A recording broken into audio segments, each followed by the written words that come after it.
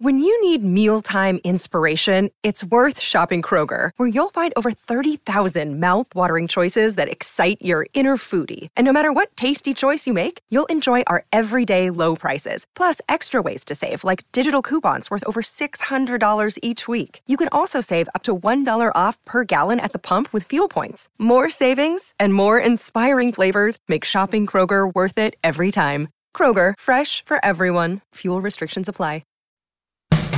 Today on Something You Should Know, why do paper cuts hurt so much? After all, it's just a piece of paper. Then, I bet there is some part of your personality you'd like to change, but most people believe it's hard to change. My message is you're going to change either way, but you absolutely can change who you are. You can even change your view of your past. You don't have to view negative experiences from the past as traumatic. You can actually choose to view your past from a positive light. Plus, when you can't remember where you put your keys, I'll explain the best way to find where you left them and managing your time in the fast pace of life. A lot of things can get in the way. There's one. Frequent email interruptions create a drop in IQ 2.5 times greater than the drop in IQ from smoking marijuana. You're better off buying a bong than an iPhone. Well, that's not exactly a tip, but you know what I mean. All this today on Something You Should Know. A shout out to Claritin for supporting this episode and providing us with samples. You see, for as long as I can remember, I have had to deal with seasonal allergies. Stuffy nose, watery eyes, the whole deal. And the worst for me is it messes up my sleep. I wake up because I can't breathe right. And during the day, well, if I'm working and I'm all stuffed up, then my voice sounds weird, and this is how I make my living. Luckily, for those of us who live with the symptoms of allergies, we can live Claritin Clear with Claritin D. I use it, and if you struggle with allergies, you should too. Designed for serious allergy sufferers, Claritin D has 2 powerful ingredients in just one pill that relieve your allergy symptoms and decongest your nose so you can breathe better. I've been using Claritin D for years because, it takes care of the problem. Ready to live as if you don't have allergies? It's time to live Claritin Clear. Fast and powerful relief is just a quick trip away. Find Claritin D at the pharmacy counter. Ask for Claritin D at your local pharmacy counter. You don't even need a prescription. Go to Claritin.com right now for a discount so you can live Claritin Clear. Use as directed. Something you should know. Fascinating intel, the world's top experts, and practical advice you can use in your life. Today, Something You Should Know with Mike Carruthers. Hey, welcome to Something You Should Know, episode 435, if you're keeping track. So when you get a paper cut, everyone's had a paper cut, and you have to wonder, how does a simple piece of paper cause such excruciating pain? Well, according to Dr. James Spencer, the reason is because most paper cuts happen on your fingertips, and your fingertips have more nerve endings than any other part of your body. So it comes down to location. If you get a paper cut on, say, your forearm, it likely isn't going to hurt very much. Paper cuts also don't heal as quickly, and the reason for that is because since they're not very deep, you don't bleed very much from a paper cut, and blood is full of wound-healing chemicals that help heal it. Paper cuts don't get the benefit of that.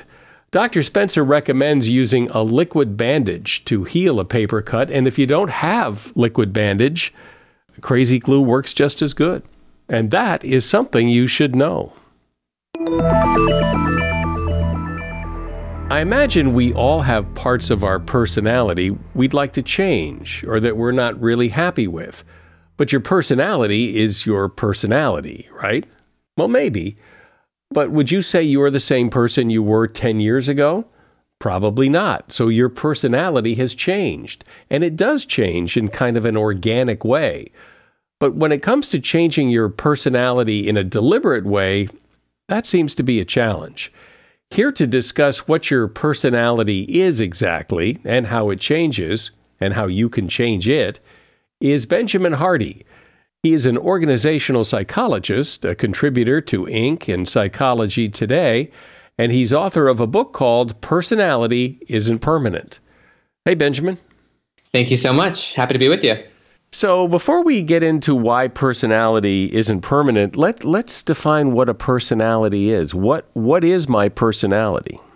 Yeah, your personality is basically your consistent way of showing up in the world. It's your consistent behaviors and attitudes.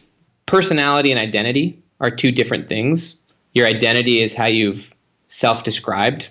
Your identity is actually a lot more important than your personality. Your identity, being the way you define and describe yourself, shapes your behavior, which in large portion over time becomes your personality. So yeah, personality is your consistent way of acting. And when you say personality isn't permanent, explain what you mean by that, because I think there is a belief that you are who you are. You showed up this way. These are your traits. This is what you do. This is who you are. And so what do you mean it isn't permanent? Yeah, I mean, it's not permanent from a lot of different angles. One is that there's a lot of what's called now longitudinal research, basically that studies people over time. And the idea is that over time you're going to change even if you're not trying to. People who are in their 70s they don't have the same personalities as they did in their teens. That's just true. But also your view of yourself changes over time a lot as well. There's actually a TED Talk by a Harvard psychologist by the name of Daniel Gilbert. And he often asks people, do you think you're the exact same person you were 10 years ago? And almost unanimously, people say no. Most people can see that there are changes between who they are today and who they were in the past, in how they do things and how they see things, in what matters to them. And so it's actually really important to view your current self as not the be-all, end-all, because you're not the same person you were in the past, but also you're not going to be the same person in the future. But it does seem that some things are permanent. Like, there are some people who are cautious, some people who are risk takers, some people are savers, some people are spenders. Those things don't seem to change much. I think you're right. I think that they don't have to change. I think that they can change. I'm with you that the majority of people aren't going to make dramatic changes in themselves. But that's not to say that it can't happen. Someone who was a total spender could actually become educated and learn how to become a great saver. I can speak for myself on that one. Someone who's radically disorganized could learn how to become organized. The rule, I guess you could say, is that people aren't going to make such big change. And in fact, that's a rule in psychology as well, is that the most easy way to predict a person's future behavior is by looking to their past. But there's a lot of reasons for that, and it doesn't have to be that way. Well, it would seem that it doesn't have to be that way if you believe it doesn't have to be that way, but a lot of people believe it's that way, so there isn't much point in trying. Yeah, I mean, that's what we as psychologists would call a fixed mindset. And there's a lot that comes with that. People often overly emphasize who they currently are, or they spend a lot of time looking to their past as the explanation for who they are. It takes a lot more, first off, imagination to think about who your future self would be, who you want to be. It would take a lot more courage, rather than just defining your present self, to say, this is who I want to be. That takes courage to actually tell people about who you want to be. And also from, let's just say, an addiction standpoint, it takes courage to openly admit that you're doing things that you no longer want to be doing. In the AA world, there's a quote that says, you're as sick as your secrets. And often it can be difficult to admit when you either have a problem or when you want to make a change. But being open and honest about that can really open the doors. When you talk about your future self, who do you want to be? Usually that comes from a place of fixing something that's wrong now, that you want to be somebody who you're not now or who you haven't been in the past, because there's something wrong with that. And now you want to fix that and be better, right? It could be fixing something wrong. It doesn't have to be viewed that way, though. It could just be choosing something different. I mean, I don't view the person I was 3 years ago as necessarily wrong, even though I don't want exactly the same things that I wanted 3 years ago. I'm choosing different goals. Maybe I even have different preferences, having adopted various kids and, coming to a place where I'm choosing to value different things. I don't think I was formerly wrong, but I think I can now choose something better. And is it a constantly fluid situation? In other words, when you say, well, let's talk about who I want to be, well, then do I get there and stop, or am I always looking to be somebody different? Have you ever read the book Man's Search for Meaning by Viktor Frankl? One of his observations was that when a person lost hope and purpose for their future, the present became meaningless. I think that absolutely wherever you are in the present, you actually need a purpose for your future. Otherwise, your present stops having purpose and you either distract yourself from the present or it just becomes too much. I mean, literally, hope is a human need, as is purpose. And so you wherever you are and wherever you've arrived to, if you can't conceptualize a future self that gives your present meaning, then you're gonna be stuck. And what's interesting is even Buzz Aldrin, the famous astronaut, who this is what happened to him. He went to the moon, was one of the top, first people to go to the moon with Neil Armstrong, and he came back and he stopped having a sense of purpose for his life. He had achieved his only goal or his primary goal. And so then he stopped having something to look forward to. And as a result, he went through a deep bender and became an alcoholic and lost it all because he was so defined even by a former success. And so you always need something to look forward to and something to be striving towards. Separate, though, for me, who you are, your personality, and what you want. It seems like those are two different things, but in this conversation, they seem to be one and the same. Yeah, I mean, your personality is how you consistently show up. But I show up differently depending on the circumstance. I show up with my kids differently than when I show up at a business meeting. I have different personalities. Yeah, it's very contextual. I mean, there's a good friend of mine. His name's Andre Norman, and he grew up in the hood of Boston. And, he was essentially a thug. He ended up going to prison. But when he hit his dead bottom, where he realized that his goal was always to be the number one thug, he realized that it was not a worthwhile path. And so he decided he wanted to go to Harvard. That ended up happening to be the only school he'd ever heard of. But, that's how, you can only choose goals, by the way, based on what you're exposed to. And that was as far as his exposure was when it came to college. But he questioned his goals because his goals drive your goals drive your identity. And in his case, his goal at the time was to be the number one thug in prison.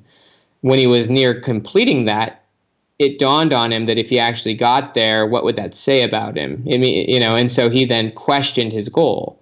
And then he chose a different goal, which then redirected his identity, which shaped his behavior. He ultimately ended up spending 8 years after he decided he wanted to go to Harvard, getting help. He ended up learning how to read and write. He got a mentor. He went to therapy, got in tune with God from his perspective, and then got out of prison because he chose a new aim, which shaped his identity and behavior, and over time changed his personality. The idea that personality isn't permanent, that title implies that that people think it is permanent. That's correct? Absolutely. Yep, that's a very traditional view. So your message is that you can change who you are if you want to change who you are. My message is you're going to change either way, but you absolutely can change who you are. Absolutely. You can even change your view of your past. You can change and you can give different meanings to former experiences. You don't have to view negative experiences from the past as traumatic. You can actually choose to view your past from a positive light.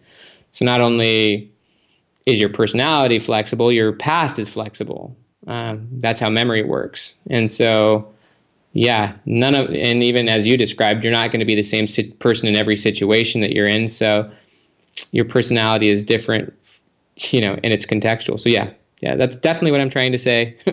And there's a lot of good research, obviously, behind that. But I think there are traditional or common views that you are hardwired at birth, or that you must discover your true self, and that your personality is only to be understood in your past. And those things they don't have to be true. We're talking about your personality, and we're talking with Benjamin Hardy. He's an organizational psychologist and author of the book, Personality Isn't Permanent. If you have to hire someone, what's the best way? Referrals? Well, maybe that could work. But just because somebody knows somebody who knows you doesn't necessarily mean they're qualified.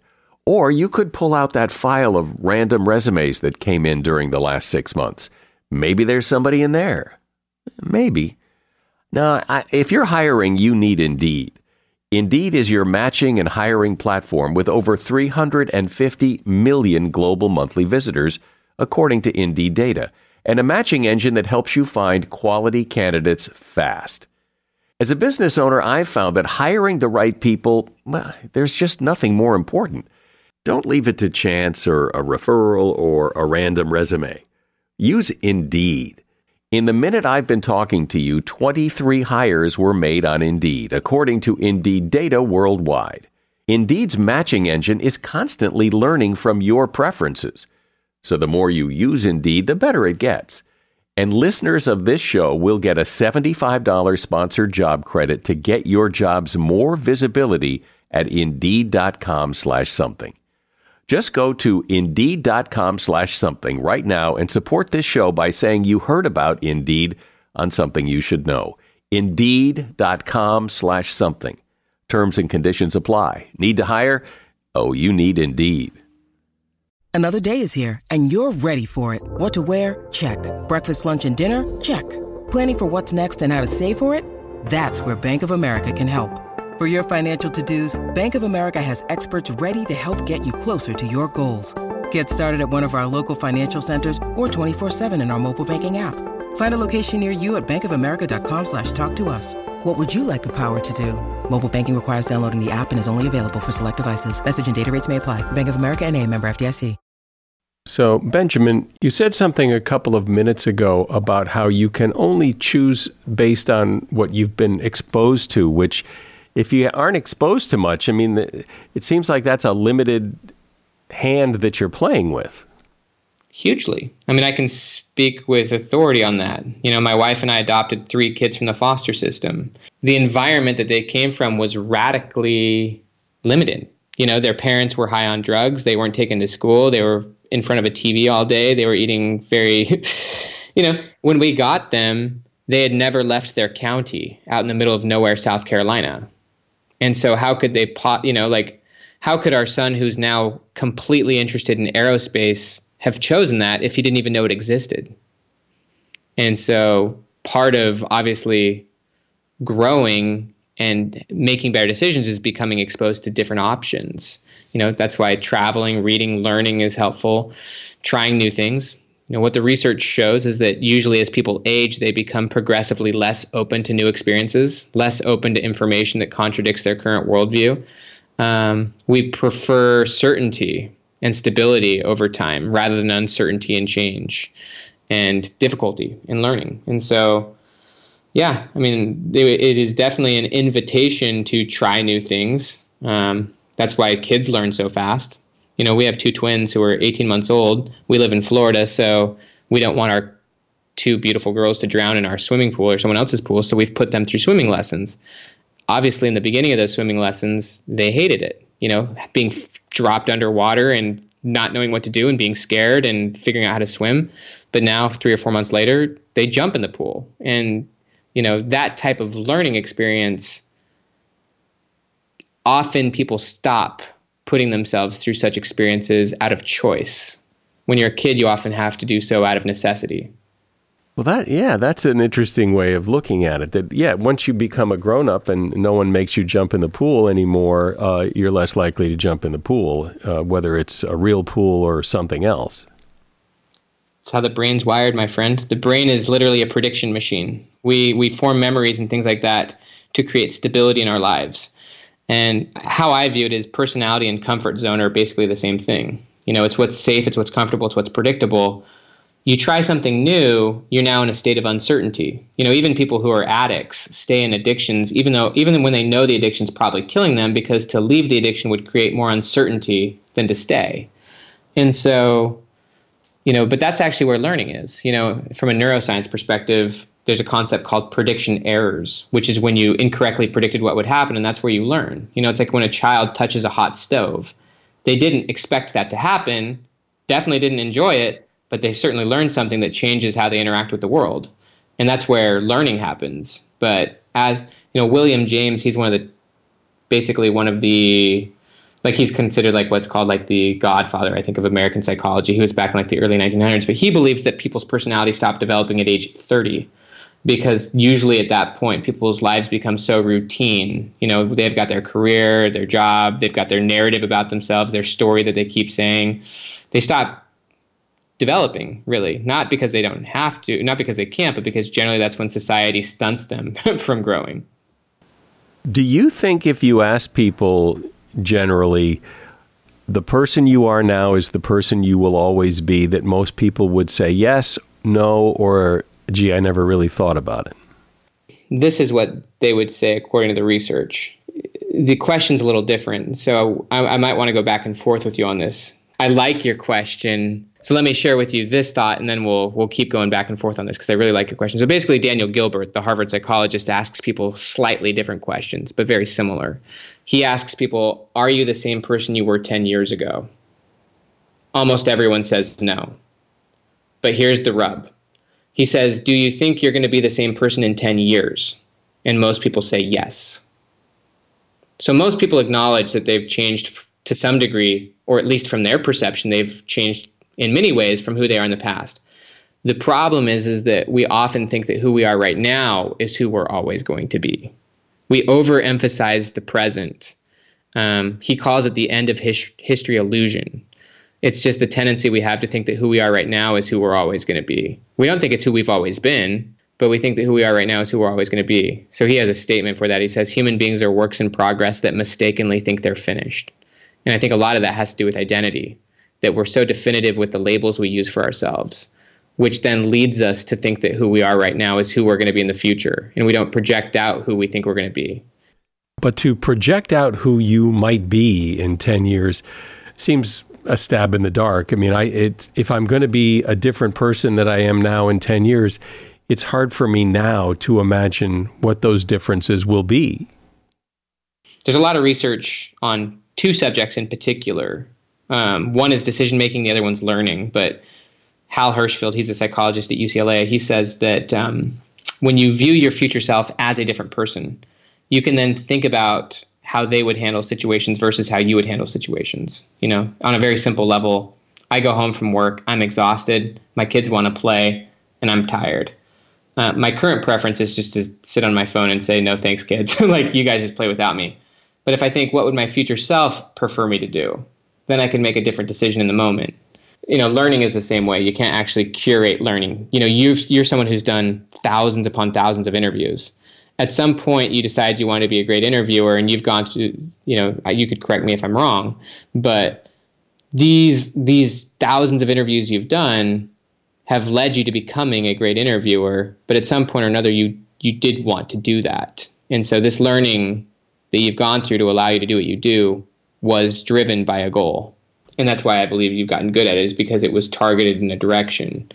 So I think the first step is just literally thinking about where you want to go. What would you like your life to be like in relationship, in circumstance, in situation? You could think about it 3 years into the future.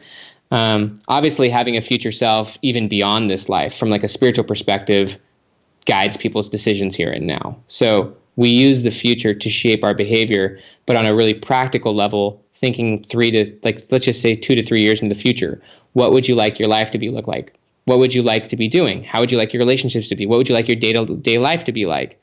Taking the time to imagine it. Albert Einstein said imagination is more important than knowledge. Imagination actually is the basis of hope. You wouldn't hope for something if you can't imagine it. And so imagination is incredibly important. It does get shattered through traumatic experiences. And so it's called mental flexibility in a lot of ways. It's a skill to develop. But I think journaling about it is a good place to start. Writing about what you would want, pondering on it, reflecting on it, maybe talking to people about it. Maybe if you have zero clue what you would want, which I think anyone listening to this could conceptualize aspects of their life that they would like to see different, even if it's just they're more happy and that they're spending their time in ways that they want to more, but you actually have to define it before you can predict it. And then once you've actually laid it out, and it's not like it's a one-time process, like it's a draft. It's like drafting a book. It's going to be different as you keep exposing yourself to new things, as you go through experiences, as you maybe have highs and lows. As you fail, you'll be able to clarify and better direct it, but at least give yourself a direction so that then on a daily basis you can do something in the form of intention towards that. The next step would be honestly just admitting to people that that's what you want, openly acknowledging that there's aspects of your life you want to see different, or there's something specific you want to accomplish. As for myself, when I was a first-year graduate student, I started telling people I wanted to become a professional author. We have a desire as people to be consistent with what we say, and your identity is based on the narrative you tell. And so rather than telling people over and over about who you are today, maybe start telling people about who you want your future self to be. And then that would maybe lead you to more curated experiences, to maybe moving in that direction. Another obviously big one would be investing money into your future identity, investing into your goals, whether that be education or experiences or mentoring or learning. Actually investing in that leads to commitment, and it also solidifies your identity that this is something that you're serious about doing. It's really interesting what you said a moment ago, how people behave in their life often based on what they think, Judgment Day will say about them when they die, or, in the next life. Very true. Very true. And yet, why wait till then? Why not just project out 3 years and think about that rather than when you're dead, because we don't know what happens when you're dead. I love that. Well, dang, that's a huge compliment. You can thank Hal Hirschfeld at UCLA and Daniel Gilbert at Harvard for that one. Well, I like that. I mean, I've never thought of that. I mean, how many people, either it's because of their religion or, their church teachings of, you have to lead a decent life here in order for things to be better in the next life. Well, how about just your future life? Not necessarily the next one. It's just the future one of this one. I love that. It's great. It's a different way. Your future self, in my opinion, is actually way more important than your current self. As weird as that sounds, because your current self isn't the be-all, end-all. You're not, human beings are works in progress that mistakenly think they're finished. So Carol Dweck, she's among the best psychologists who's ever lived. Her thinking has influenced more people than most people, but she's the one who did the growth mindset, fixed mindset thing. But she would give students, most of her research was on kids, and she would give them situations that they would all fail, far and away. Every student would fail. And she was just interested in how they would react.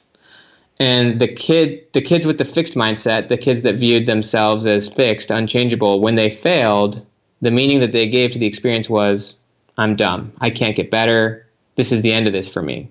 And so they were fully defined by the present. What she actually said is that they were stuck in the tyranny of now, tyranny of right now.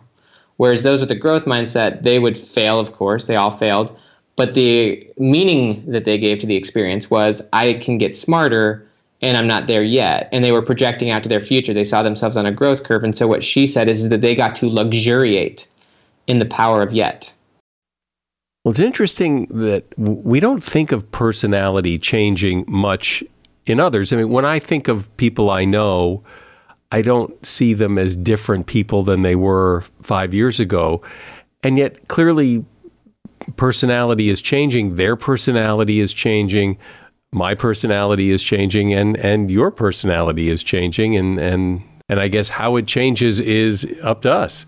Benjamin Hardy has been my guest. He's an organizational psychologist, a contributor to Inc. and Psychology Today, and he's author of the book, Personality Isn't Permanent. You'll find a link to his book in the show notes.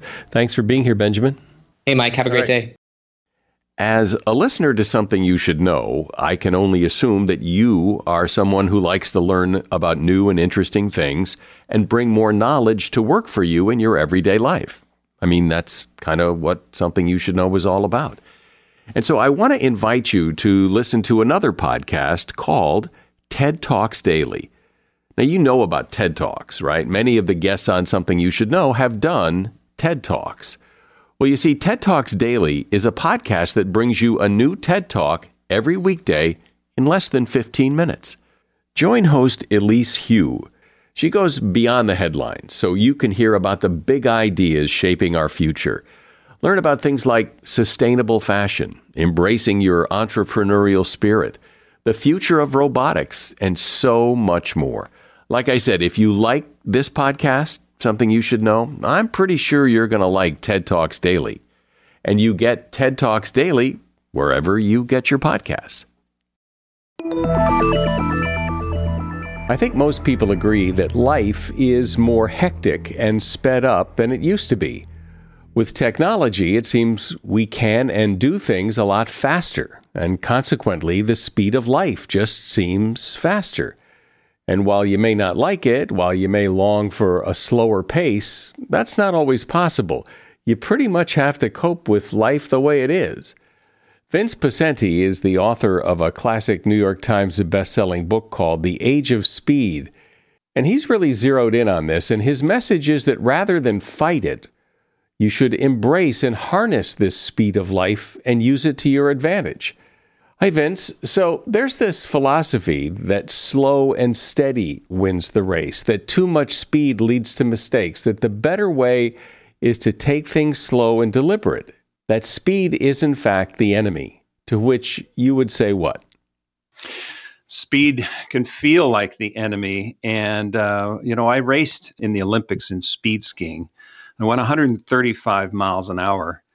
And you don't win a race if you're in the state of fear. You don't win a race if you're trying to cope or manage the situation.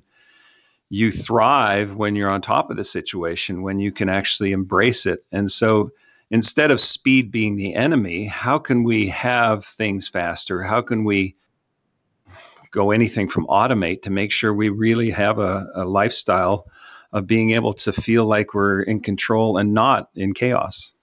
But it does seem to me, anyway, just looking at the people I know, that I know very successful people who seem to be very slow and methodical and nothing rattles them and they go at their own pace and they do just fine. And I know other people who can't sit still. They've just got to go, go, go, go, go. And they do pretty well, too. So isn't it more kind of what your personality is? Well, that's the alignment piece. So if I'm very slow and steady, wins the race kind of person, and I'm just going to methodically go through, then great. But when we start to resist the speed that's going on around us and say, well, that's not going to work for me, or I'm not going to engage in learning how that technology works. Maybe somebody that's very slow and steady delegates the stuff that is going faster and faster to people that dig that kind of thing. And so, it's this accountability to step up. And if the world's going so much faster, yet we're trying to resist along the way, you're not a jet. One of the profiles in the book is the bottle rocket. I'm from Canada. I didn't know what a bottle rocket was until I moved down to Texas. And I realized that you light this thing and you first identified everybody in the surrounding you. Hey, I'm going to light this thing. I don't know where it's going to go. And then you light it and it goes all over the place and people are ducking or whatever. And then what does it do? It blows up. So that's somebody that's saying, I'm just going to go fast. Well, a case in point would have been Dell. Dell Computers was celebrated for how fast they addressed the supply chain management, got after things. And they took people on tours on how fast they did things. But they were really not identifying with their customer and got stepped on and stepped over by Apple because, there was we could go down that rabbit hole, but definitely Apple stepped over Dell because it wasn't just about speed, it was about that alignment issue with what do people want, where do they want to be, how do they want to feel. So it's not just about speed. Something I remember from a previous conversation we had was the example you used in explaining all of this about learning to ride a bike, that you can't ride a bike. You can't learn to ride a bike if you don't have speed. You want to balance, but you can't balance it without the speed. So talk about that.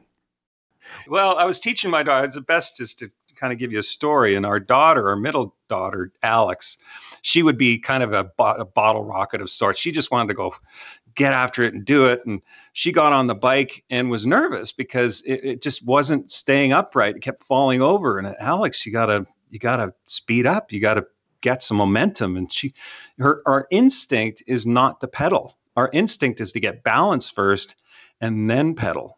That's the human condition. Okay, let me get balanced. Let me get my awareness of where I am. And then I'm going to start picking up speed. Well, on a bicycle, you got to pick up speed to get the balance. And the second she got that, I mean, she was ready to quit and skinning her knees. I don't want to do this. She's about 4 years old or so, 5 maybe. And as soon as she picked up speed, the smile came back on her face because she got the balance she was looking for. And she turned, Daddy, look, I got it. And bam, she went right back in the back of the Tahoe. So whoops. Whoops. Well, in the age of speed, yes, we have to pick up speed, but we have to have such an awareness of everything around us. But we can have that balance at speed.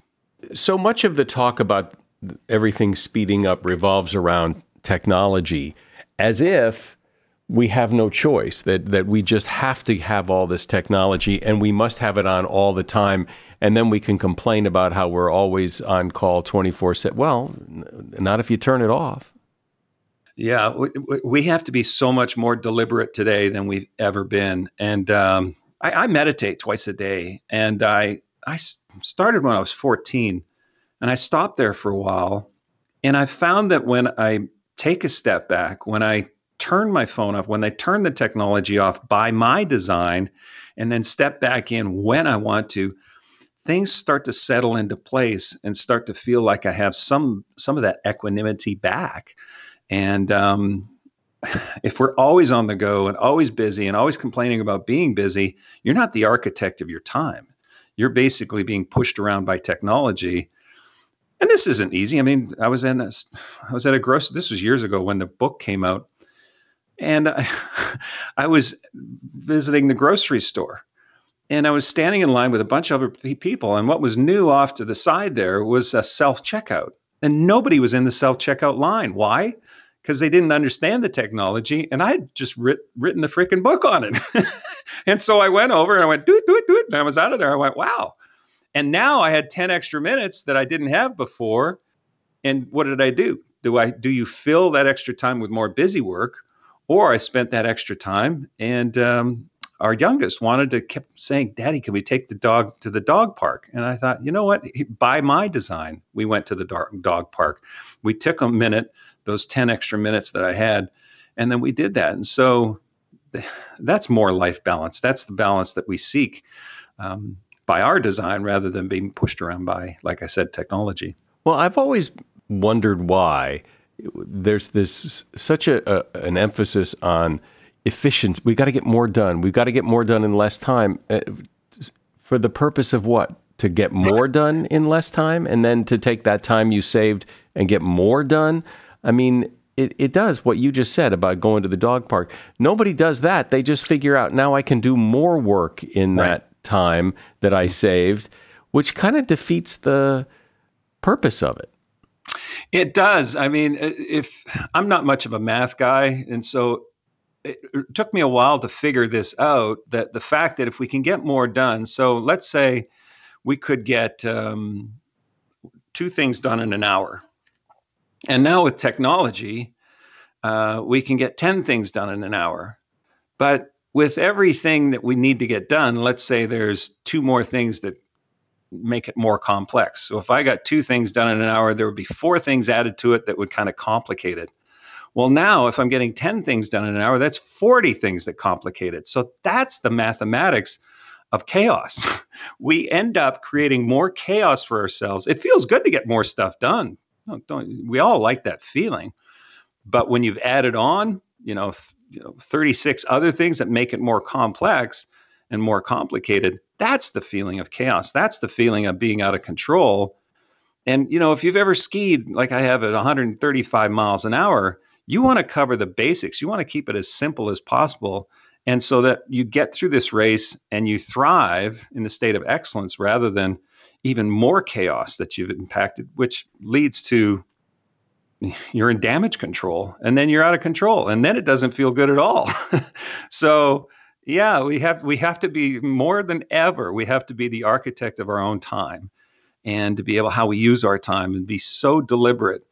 And you just by a few simple, deliberate decisions up front. Like I said, keep the cell phone in a different room, set it aside, switch it off. I mean, and some people say, well, my boss is expecting to hear me. Well, now we're into the conversation mode or the boundaries. And this is a boundary. After 8 p.m. at night, I switch my phone off. If that's a boundary and everybody understands, then we're good. If we feel that somebody else is pushing around our time, again, we're back into out of control. And that's a horrible feeling. Yeah. One of the things that I think people are afraid of turning off their cell phone as you do, or turning off their computer as you talk about to meditate or whatever, is that fear that someone's going to try to get them. And then everybody has those people in their life. I tried to text you 5 minutes ago and I haven't heard back. So then you feel compelled to always be available. And I agree with you that, I don't want people to think that I'm that available. And yeah, maybe there's a time till people have to learn, but like you, after 8 o'clock, chances are I'm not going to get Vince. And so you learn to live with that. Mm-hmm. If you really talk to anybody that's having issues at work or issues at home in their primary relationships or whatever, the first question you need to ask is, are you communicating? Have you communicated a boundary? Is this something that you've said, or are you just getting increasingly frustrated because not only is that one person trying to get a hold of you, but maybe 10 or 20 or more. And then all of a sudden life's out of control and you're feeling the chaos and say, I want to get off. And then that's frustration. And that's not what life's about. Life's about doing what you love to do with the people you love. And if that's not the case, then how deliberate are you going to be about that? It's interesting too that sometimes I think people, how you doing? Oh, I'm really busy. That it's almost like a badge of honor. That like they could turn it all down, but then they're not as cool as they used to be when they didn't turn it all down. Yeah, it's almost comical. You'll see people that say, how you doing? I'm busy. Oh, well, I'm even busier.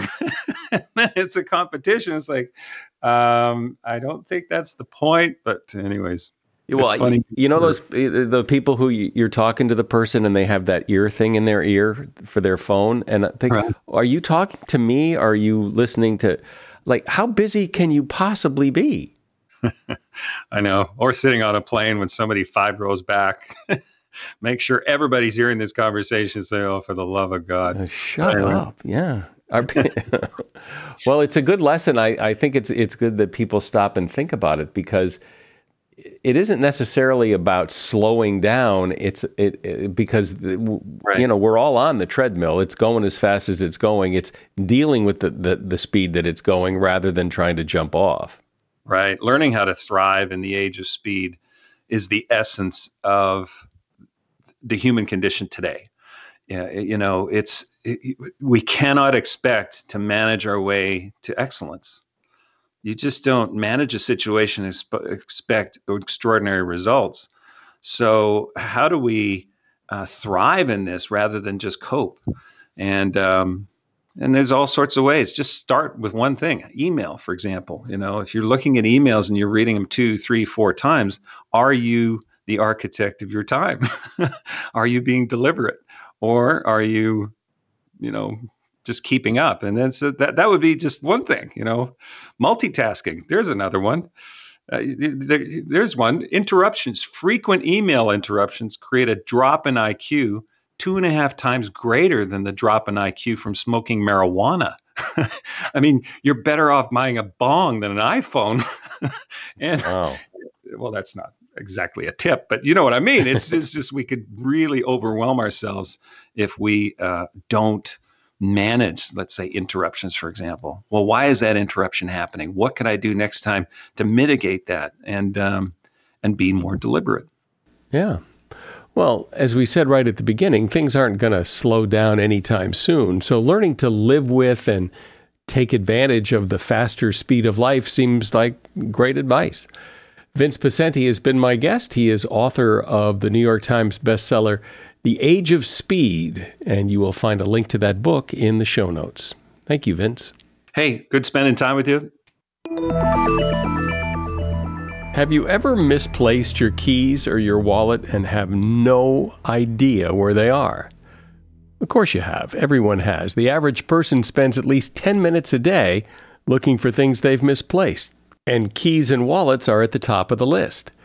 After those items, most of us waste time looking for our car, our shoes, our phone, glasses, or the remote control.